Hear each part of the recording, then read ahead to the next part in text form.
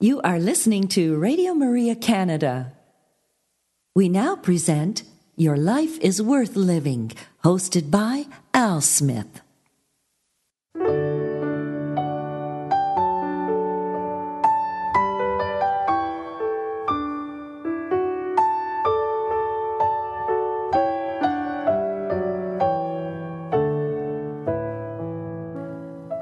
Hello, Radio Maria family, and welcome to this week's edition of Your Life is Worth Living, Reflections from the Venerable Archbishop Fulton J. Sheen.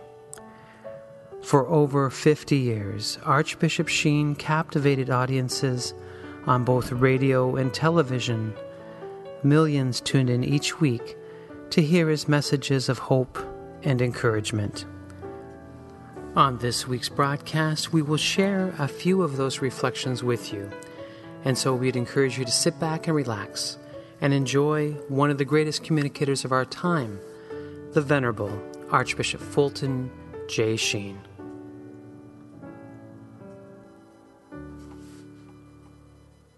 Hello, Radio Maria family, and welcome to another edition of Your Life is Worth Living. I'm your host, Al Smith. I want to thank you for joining me today to learn a little bit about our faith together.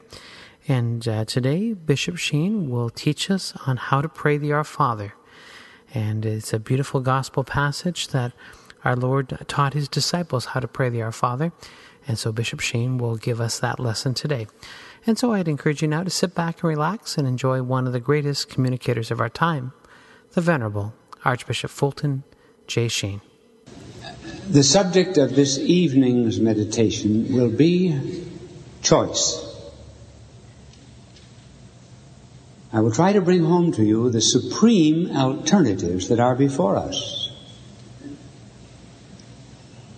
The alternatives of our eternal destiny. And I will begin by giving you two examples of choice. Because after all, our heaven or hell is before us every day.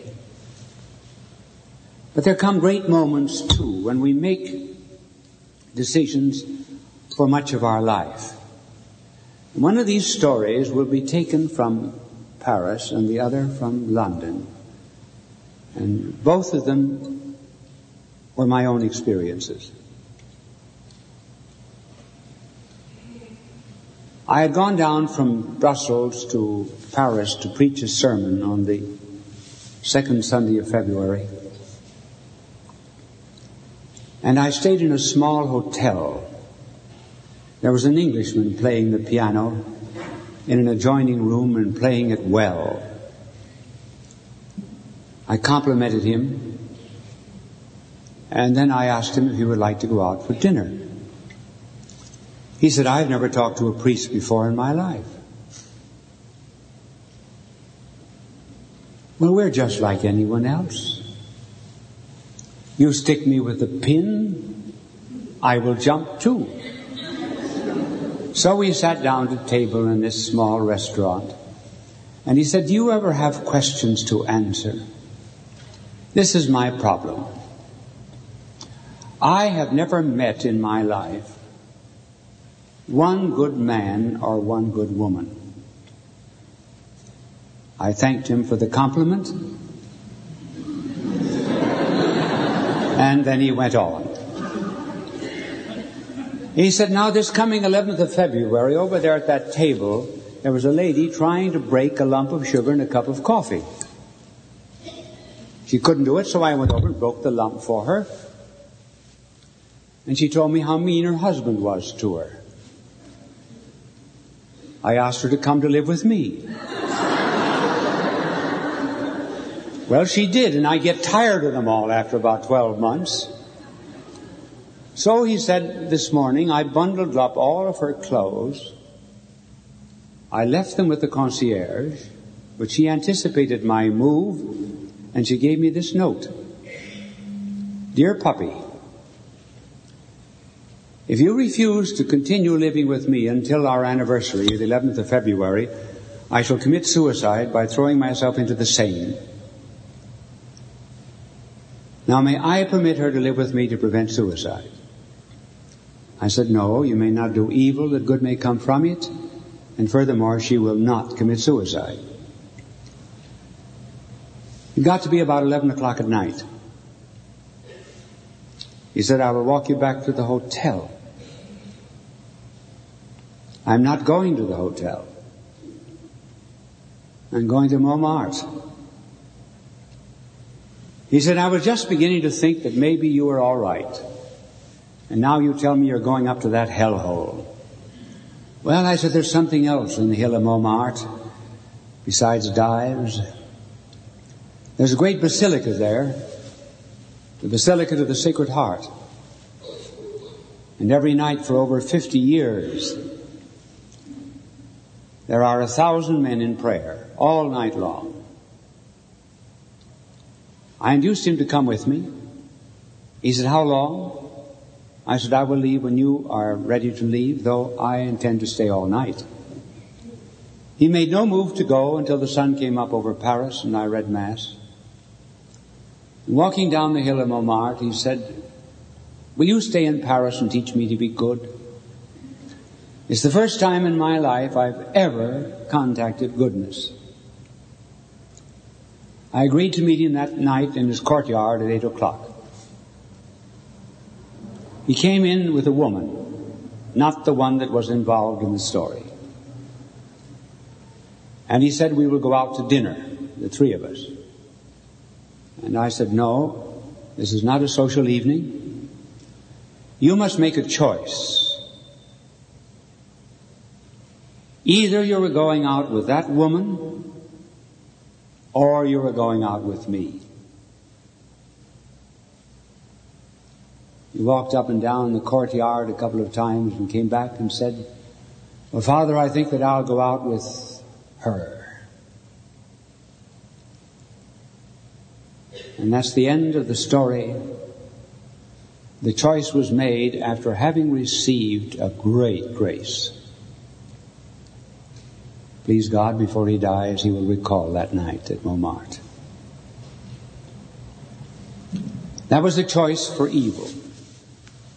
Another kind of choice. I spent about 7 or 8 years of my life in all in a parish in London, in the Soho Square district. I opened the church door this particular morning.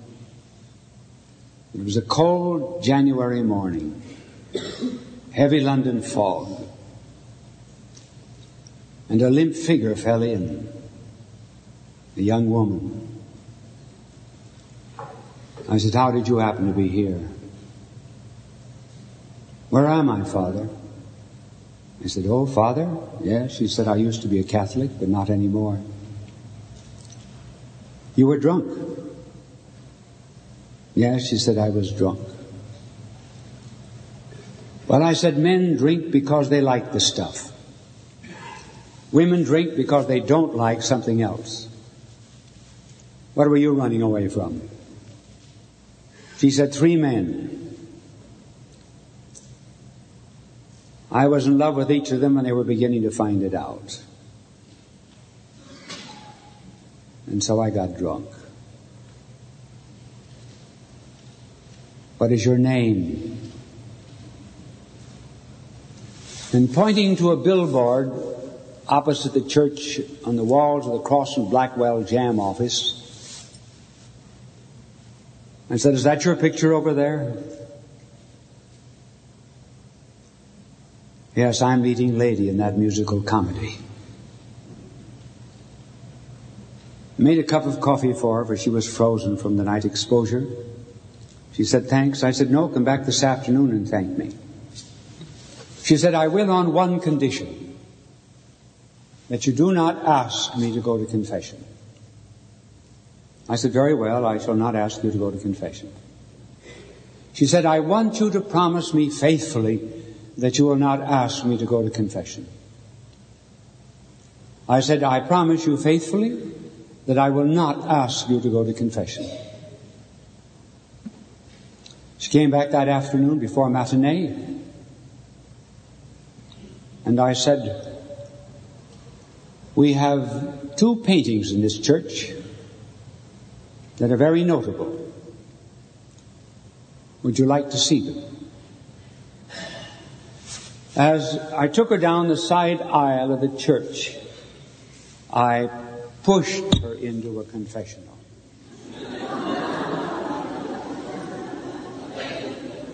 I always keep my promises.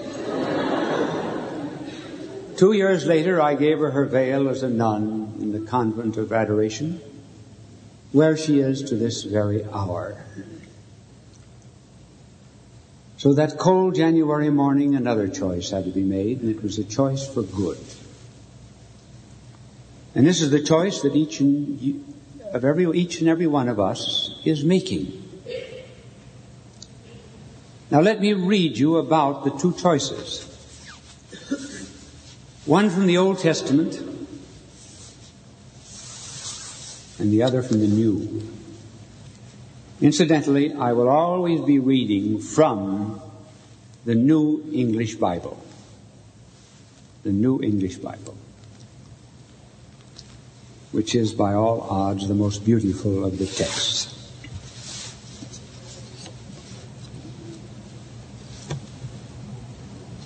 God speaks. I offer you the choice of life or death, blessing or curse.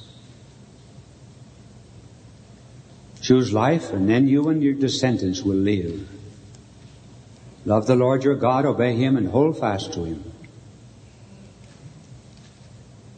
Or else, if you choose evil, you will be cursed.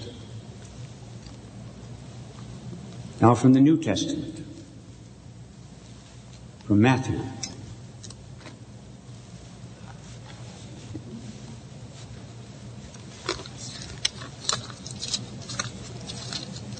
It is remotely possible that I have missed my reference, but I know I have it here.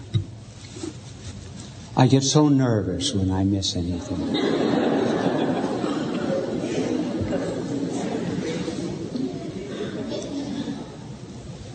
Our Lord and Savior is speaking. Enter by the narrow gate.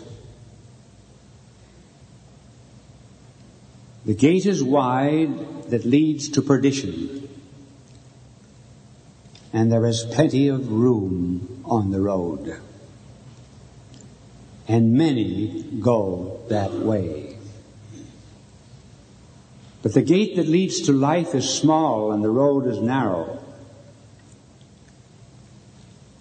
and those who find it are few. This was much more intelligible in the days when the city was surrounded by walls. There was the great gate that opened up into the highway, and the very narrow gate and narrow road that led into separate houses. So our Lord is saying there's a broad road with a wide gate. And many travel that road. There's a narrow road and a narrow gate, and few there are who go in.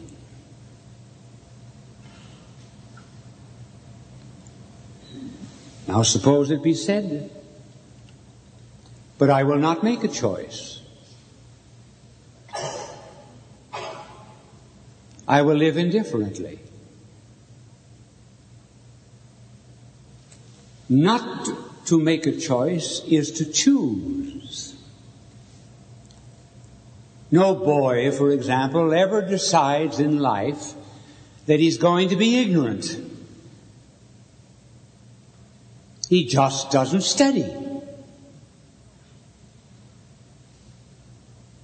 No one ever decides that he is going to be a dishonest criminal. He just does not practice honesty. White fences do not remain white fences, they become black fences, because we do not paint them and take care of them. Naturalists tell us that the mole, which burrows in the ground once had eyes to see, but he chose not to use those eyes. And nature, as if seated in judgment, said, "Take the talent away."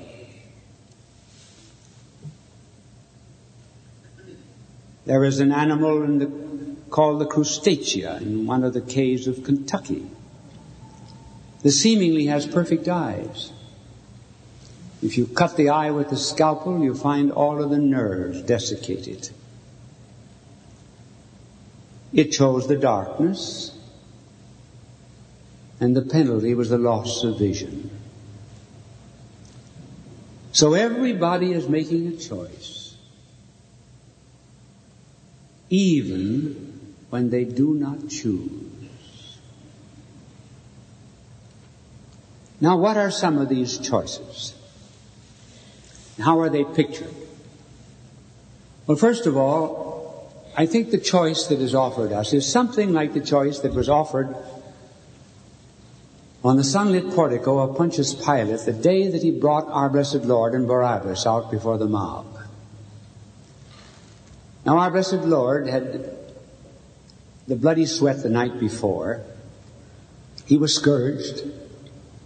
He was made king for a day. When I visited Jerusalem, I noticed on the walls of the floor of the Praetorium of Pilate, for example, a big letter B, beta, Greek letter, then the Roman numeral, 12, and then other numbers. These carvings and the great rocks in the Praetorium of Pilate were a game the soldiers played, king for a day. The B meant Basilius in Greek, king. If the dice would fall in that B, he was king for a day. Now, when our blessed Lord was brought down into that praetorium, they mocked him, they put on a crown of thorns, they gave him a reed, they put on a purple robe, and they bowed before him mockingly as their king and their Lord. Now, Pilate brings him out on his sunlit portico, and with him, Barabbas, a great popular hero. Let us remember that. He was not just a robber, as has been described. He was rather a revolutionist. And there was reason for revolution in Jerusalem because the Jews were under the servitude of the Romans. He was anti-establishment. He was popular because he was violent. He tried to overthrow the Roman authority. And Pilate now brings out on the court these two figures. There is even some evidence in the early manuscripts of Scripture that the name of Barabbas, but Barabbar means in Hebrew son. Rabbas is rabbi. So he was the son of the Father. Pilate, therefore, was really saying, which shall I release to you, Jesus, the Son of the Heavenly Father, or the Son of the Father, Barabbas? They chose Barabbas. Release unto us Barabbas. That's right with your Christ. Crucify him. Now we have that choice. We are in many important moments of our life making that decision. We are opting for the hero, or we are opting for the one who for the moment is quite unpopular. Or to put it in other scriptural language, we are going to one of two cities.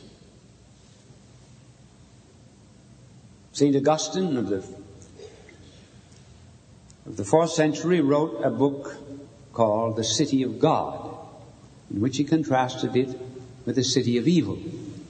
Now, in the last book of Scripture, which is the book of Revelation, there are two cities that are described. This is, I think, one of the most apropos books of modern times. It's very, very difficult to understand, and there are many things in it which we'll never understand until it's too late, really. But there are two cities. One is the city of Babylon, and the other is the city of Jerusalem. Not the Babylon, the historical Babylon, but the Babylon that is yet to come. The corrupt city of evil. And this is the way John describes it. Then one of the seven angels that held the seven bowls came and spoke to me and said, "Come, and I will show you the judgment on the great whore enthroned above the ocean. The kings of the earth have committed fornication with her, and on the wine of her fornication men all over the world have made themselves drunk. In spirit he carried me away into the wilds, and there I saw a woman mounted on a scarlet beast, which was covered with blasphemous names. The woman was clothed in purple and scarlet and gold and jewels and pearls. In her hand she held a gold cup, full of obscenities and the foulness of her fornication. And written on her forehead was a name with a secret meaning: Babylon the Great, the mother of whores and every obscenity on the earth. The woman I saw was drunk with the blood of God's people and with the blood of those who had borne their testimony to Jesus." That is one city. Then the other city, which will be at the end of time. "Come, and I will show you the bride, the wife of the Lamb." Who's the Lamb? Our blessed Lord. Who is the wife or the bride of the Lamb? The church. All of us who will be members in heaven one of another. So in spirit he carried me away to a great high mountain and showed me the holy city of Jerusalem, coming down from out of heaven from God. It shone with the glory of God. It had the radiance of some priceless jewel, like jasper, clear as crystal. It had a great wall with 12 gates at which were 12 angels, and on the gates were inscribed the names of the 12 tribes of Israel. So ultimately, at the end of our choice, after having chosen either Christ or Barabbas, there will be two cities awaiting us: the city of Babylon and the great marriage. For in heaven there will be the marriage of the Lamb and the bride, which is the church. Now let us look at a few characters who have made this choice. St. Augustine. St. Augustine was the hippie of the early church. He was a very learned man, dissolute, but he still had a yearning to be good. And he often prayed, "Dear Lord, I want to be good, but not now. A little later on." We all say that prayer. And one day he was with his friend Alypius in a garden, and he was torn on the inside between following the way of the Spirit and following the way of the flesh. And he heard a voice, the voice of a child, saying, "Tole, lege, take up the book and read." And he read from the Epistle to the Romans, not in chamberings and in impurities, but in obedience to the Spirit. And Augustine chose that day to follow Christ and became one of the great saints of the church. Even pagans had this choice.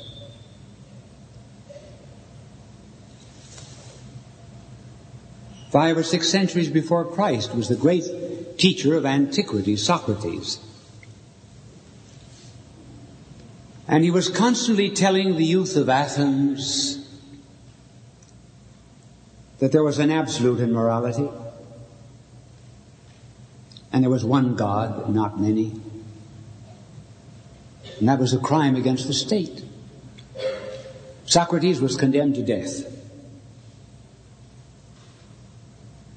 And they offered him a chance to escape because of his influence and his prestige and his goodness. And Socrates would not escape. And they gave him the hemlock juice. And he drank it. And as he was losing consciousness, he said, "Oh yes, I owe a rooster to Asclepius." Refusing to escape, he said, "I shall follow whatever way God leads me." So even the pagans have the choice. An interesting story from the Old Testament. There was a famine in the city of Bethlehem.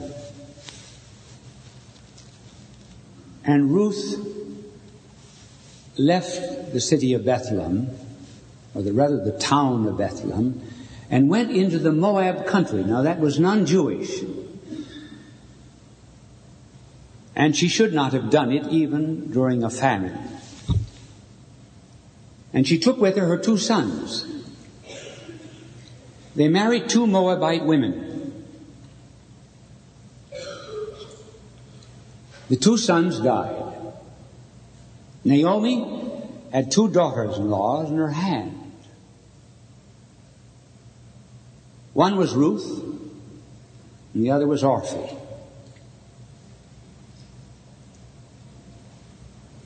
And Naomi said, "I'm going back again to my own land. Now choose what you will do."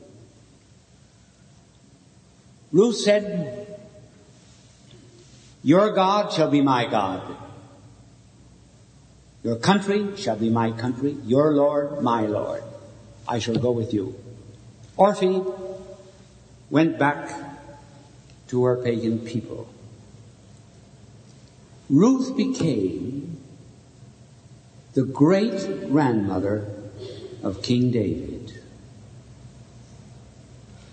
who was the notable king who foretold the kingship of our blessed Lord.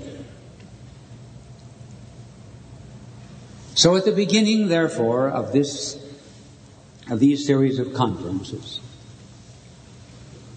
think on the choice that you are making. Never be discouraged. You have plenty of help. We will develop that as time goes on. And perhaps I can describe maybe some of the difficulties that we have and the hopes in terms of some of the great sculpture of Michelangelo. Michelangelo was commissioned to do the tomb of Julius II. This tomb was never finished. What you see in Florence today are 4 half-formed figures coming out of the marble, struggling, striving to be released. That is a picture of ourselves. We know this choice is before us. We're striving. The flesh weighs upon us. Old habits, weakness of will. But like these characters, we hope for an upsurge from all that is cold and inert. The second statue, the statue of King David. A sculptor in Florence tried to make a statue, and he ruined it. But it was a beautiful piece of Carrara marble. One day Michelangelo passed by and saw that marble, asked that it be brought to his studio, applied his genius, his inspiration, and his skill, and brought out of it the immortal statue of David.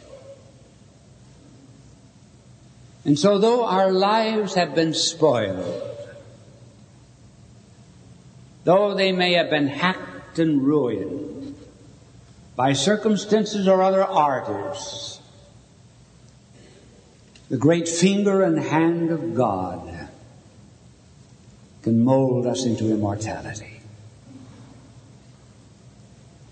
And finally, the Pietà. Here was a young woman, having seen her divine Son crucified, and then taken down and put in her lap as a kind of a drained chalice. And yet she's not broken with grief. There's not sadness. There is peace. There is resignation to God's will. An interior calm. For she sees that sacrifice was part of the divine message to her Son and to herself. And as we struggle to overcome all of the alien influences that there are in the world, those we will talk about too, as we struggle to overcome them, we're never to be cast down by trials, by discipline, by mortification. We have God with us. Christ is in our souls. You're good people. You would not be here if you were not good. And even though you're not as good as you would want to be, you have come here because you want to be better. There's a deep yearning today in the American soul for goodness and spirituality. And you manifest it. And if you bear with me during these talks, I will lead you step by step to inner peace, to inner joy and consolation. Thank you, and God love you.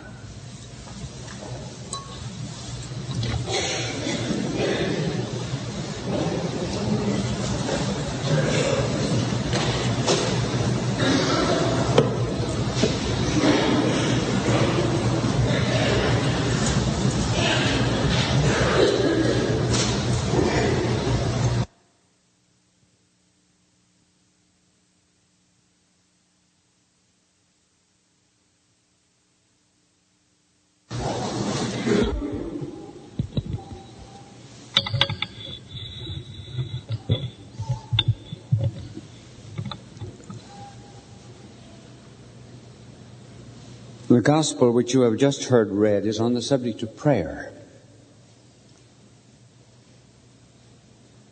And it is one in which the disciples came to our Lord and asked him, how should we pray?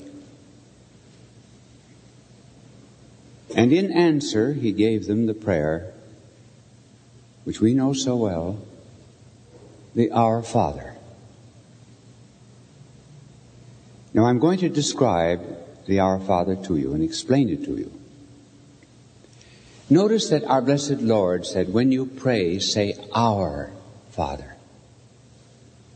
Our Lord did not say, my Father. It is interesting to go through the Gospels and note that never once did our Lord say of you and me and himself, our Father. He said, I will ascend to my Father and your Father. Never our Father. Why? Because he is God. He's the natural Son of God. We're only the adopted children. And he makes that distinction. So he says to us, when you pray, You say, Our Father. Now, we do not get the full impact of this, but just put yourself in the mentality of the Jews who heard it. Remember that the name of God was so sacred to the Jews that there was one name for him they would never pronounce. It was too sacred. And even in the Old Testament, we find only 2 or 3 instances in which God is called Father, and then there's always another word to modify it. They were so very careful to glorify the Heavenly Father. Now, when we come, however, to our blessed Lord, see the familiarity with which he talks about his Father. He said, my Father's working until now, and I work. The night of the Last Supper, when Philip said, show us the Father, our Lord said, Philip,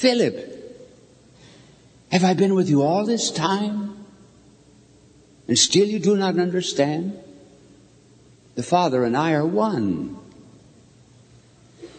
So the Jews, therefore, stood at a great distance from the name of God. Now, our blessed Lord used a word which we use only when we're children. When our blessed Lord spoke to his Heavenly Father, he used very often, and probably throughout the entire Gospel, but we know on certain occasions, he used the word Abba, A-B-B-A. It is not a good Aramaic word. And our Lord spoke Aramaic. What is Abba for Father? Is it just Father in the abstract sense of the word? No. Children have a pet name for their father. It might, for example, at the very beginning of a child's life, be Dada. Now that's what Abba means. It was the child's name for the father. So contrast on one side, the fear of the Jews of ever pronouncing the name of God, and then our blessed Lord coming to earth and calling him Abba. That's why they picked up stones on 3 occasions to kill him. And he said, why do you do this? And they said, because you made yourself one with the Father. Sure, his nature was one with the Father. And so important is this word Abba, that when St. Paul began preaching the gospel of our Lord to the Greeks, when he wrote in Greek. He took the Aramaic word Abba and kept it in the Greek. So that in 2 of his letters, one of them in the Romans and the other to the Galatians, he tells his people, remember that your Father is Abba, that he has given you the spirit of adoption to be his children. So this is the beginning of the Our Father, then who art in heaven. We start above. We can never lift ourselves by the lobes of our ears. We live in a horizontal world where we believe we help one another, but the real help that makes us new creatures and children of God has to come from above. And it's our Father who art in heaven. Hallowed be thy name. That means, may it be sanctified, may it be glorified, and may you be worshipped. Now, what is worship? For example, we think, well, why does God demand our worship? Is he sitting up there in a golden throne, waiting for us as obedient servants of him to prostrate ourselves before him in worship? Is that the meaning of worship? No. Now, how often, for example, a little girl in the springtime girl about 3 or 4, will go out into the garden, into the yard, and pick up dandelions. And bring dandelions into the mother. Now let me tell you that those dandelions are a bore to the mother. She wouldn't admit it.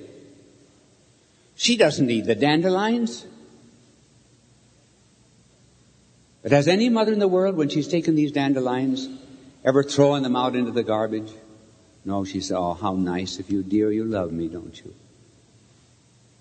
And so the mother accepts that worship in order to train the daughter to be loving. Now that's what worship is. In the theater, for example, we applaud.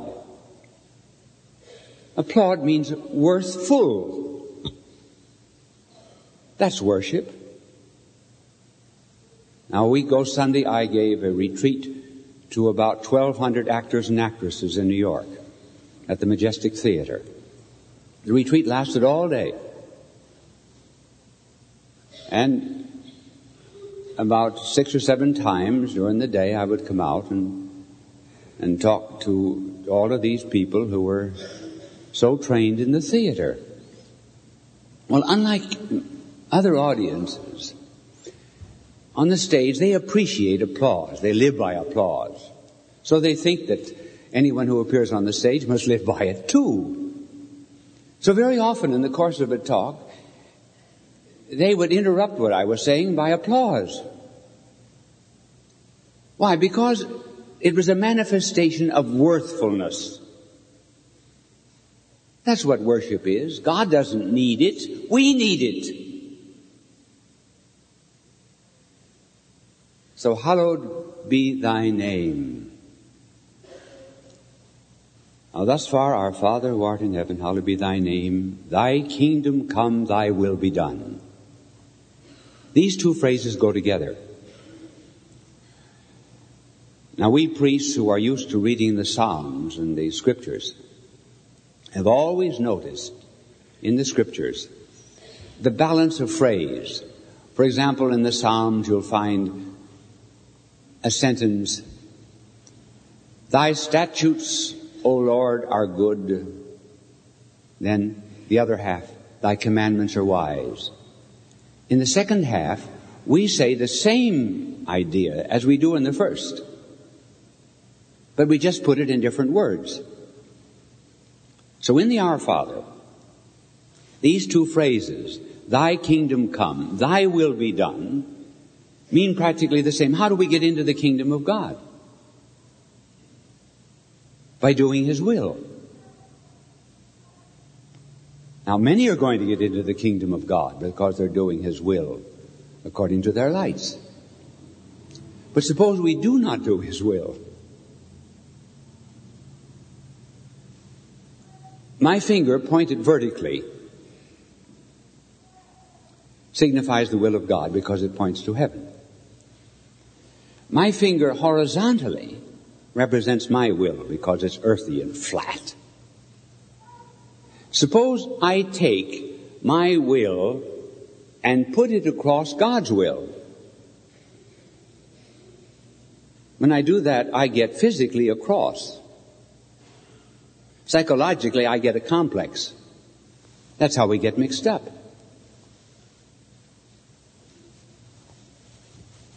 Now, I hope I have a pencil here. I'll use that as an illustration, too. Here is a pencil. Is this pencil good? Yes, it's good pencil. Why? Because it writes. That's the way you know when anything is good, if it fulfills the purpose for which it is made. When, therefore, I want this pencil to write God, it writes the word God. Suppose this pencil had a will of its own. And suppose when I wanted to write the word God, it wrote the word dog. I couldn't do anything with it. That is why when we fail to live up to God's law, He can't use us. as I couldn't use this pencil. We lack His power. And the more effective any person is in the church and in the world depends upon his relatedness to being under the hand of God so that He can use us as instruments. Or to give you another example, suppose I try to open a tomato can with this pencil. Now, I do my own cooking, so I'm used to opening cans, but not with pencils. And I'm a terrible cook. Betty Crocker one day saw me cooking through a brick through the window. Suppose now I tried to open a tomato can with this pencil. One, I wouldn't open the can. And two, I would ruin the pencil. So when we try to achieve happiness in some other way than a God-appointed way, suppose by drugs or alcohol, vice, anything of that kind, we think we're going to get a lot of pleasure out of it, but actually we never get the pleasure we intended and we hurt ourselves. Thus the prayer, Thy kingdom come, Thy will be done, means that we enter into the kingdom of God by doing His will, and that makes us happy. This is the secret of peace. Our Father who art in heaven, hallowed be Thy name. Thy kingdom come. Thy will be done on earth as it is in heaven. Give us this day our daily bread. Notice that the petitions of the Our Father have a division in the middle. The first three petitions refer to the heavenly, to God. Then we get this middle one. We can't live without bread. So we appeal to God for our daily subsistence. Give us this day our daily bread. But it could also mean, and there is a suggestion of it in the original, in the gospel, give us this day our super substantial bread, namely the Eucharist. So very often the apostles misunderstood our blessed Lord when He spoke of bread. When they were crossing the lake in the storm, they became frightened, and our blessed, in the gospel, gives the explanation. They did not take account of the mystery of the bread, of the miracle of the bread, when our blessed Lord multiplied the loaves and fishes in order to remind them that He had power to give us the bread of life.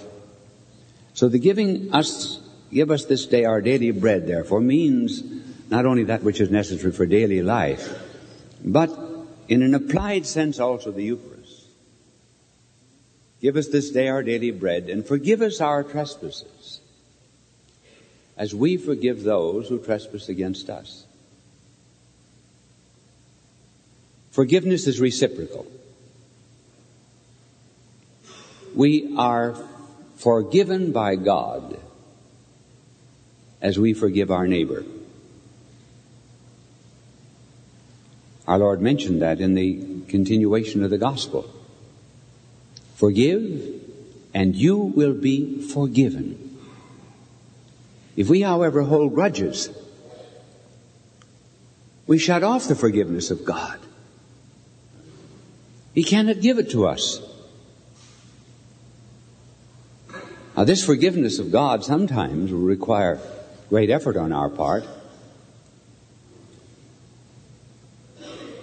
I have friends, husband and wife,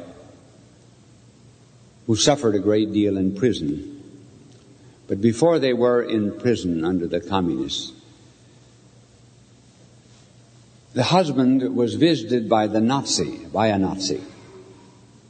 The husband and wife were born Jew, but then Lutheran. And the husband said to the Nazi, What have you been doing the last 2 weeks? He said, killing Jews. How many did you kill? Oh, he said, about 30,000 in 2 weeks. Were you in this particular village? Yes. How many Jews did you kill there?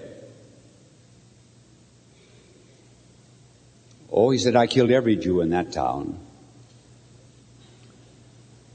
Do you ever ask God for forgiveness? No, I don't believe there's any such thing as forgiveness.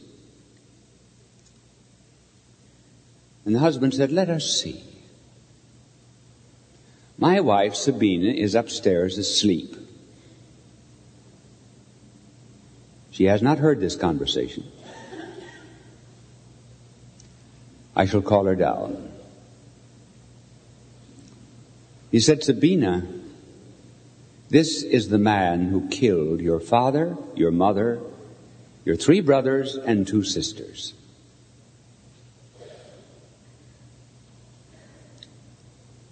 Sabina looked at him intently and then threw her arms around his neck and kissed him and said, as God forgives you, I forgive you. And the Nazi threw himself on his knees and begged forgiveness. So forgiveness is reciprocal. And lead us not into temptation. That means trial. Do not bring us into any trial that will be too great for us.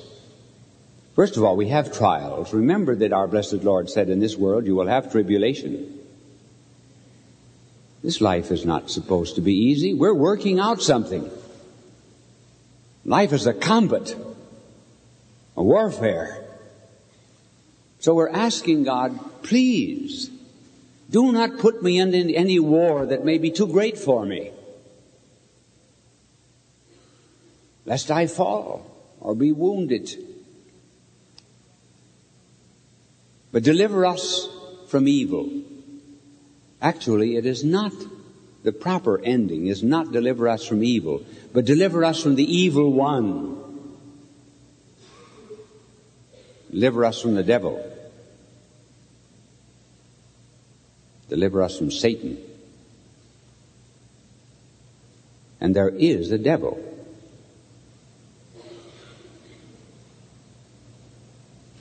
Then at the end we say, Amen. Amen means, I've said it. May I live up to it. May it be fulfilled in me.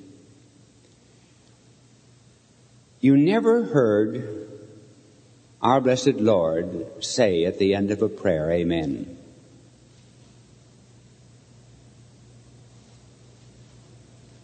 We put the Amen in there. Our Lord did not. Unless it was meant for us to say it, as he actually did say.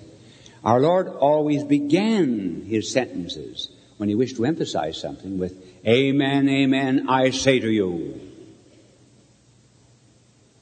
In other words, I give you the truth. Amen, amen. We put the amen at the very end. Now this is the Our Father that we say so often. We will say it during the Mass. And now I hope that it will have new meaning for you. And how do we know now that the Heavenly Father is so good? Well, we know it because our Lord has told us. You know, it almost seems as if the 3 persons of the Blessed Trinity are playing hide and seek. We never knew the Father well until the Son came and told us. Then we knew the Father was full of love and mercy. How do we know our Lord? If our Lord reveals the Father, who reveals our Lord? The Holy Spirit. So our Lord said, I will send you the Holy Spirit who will reveal me. Who will make me clear to you. This is the purpose of the Spirit. Not odd manifestations. Any spirit that does not come to deepen this love of our blessed Lord and become truly His Spirit is not the Spirit of Christ.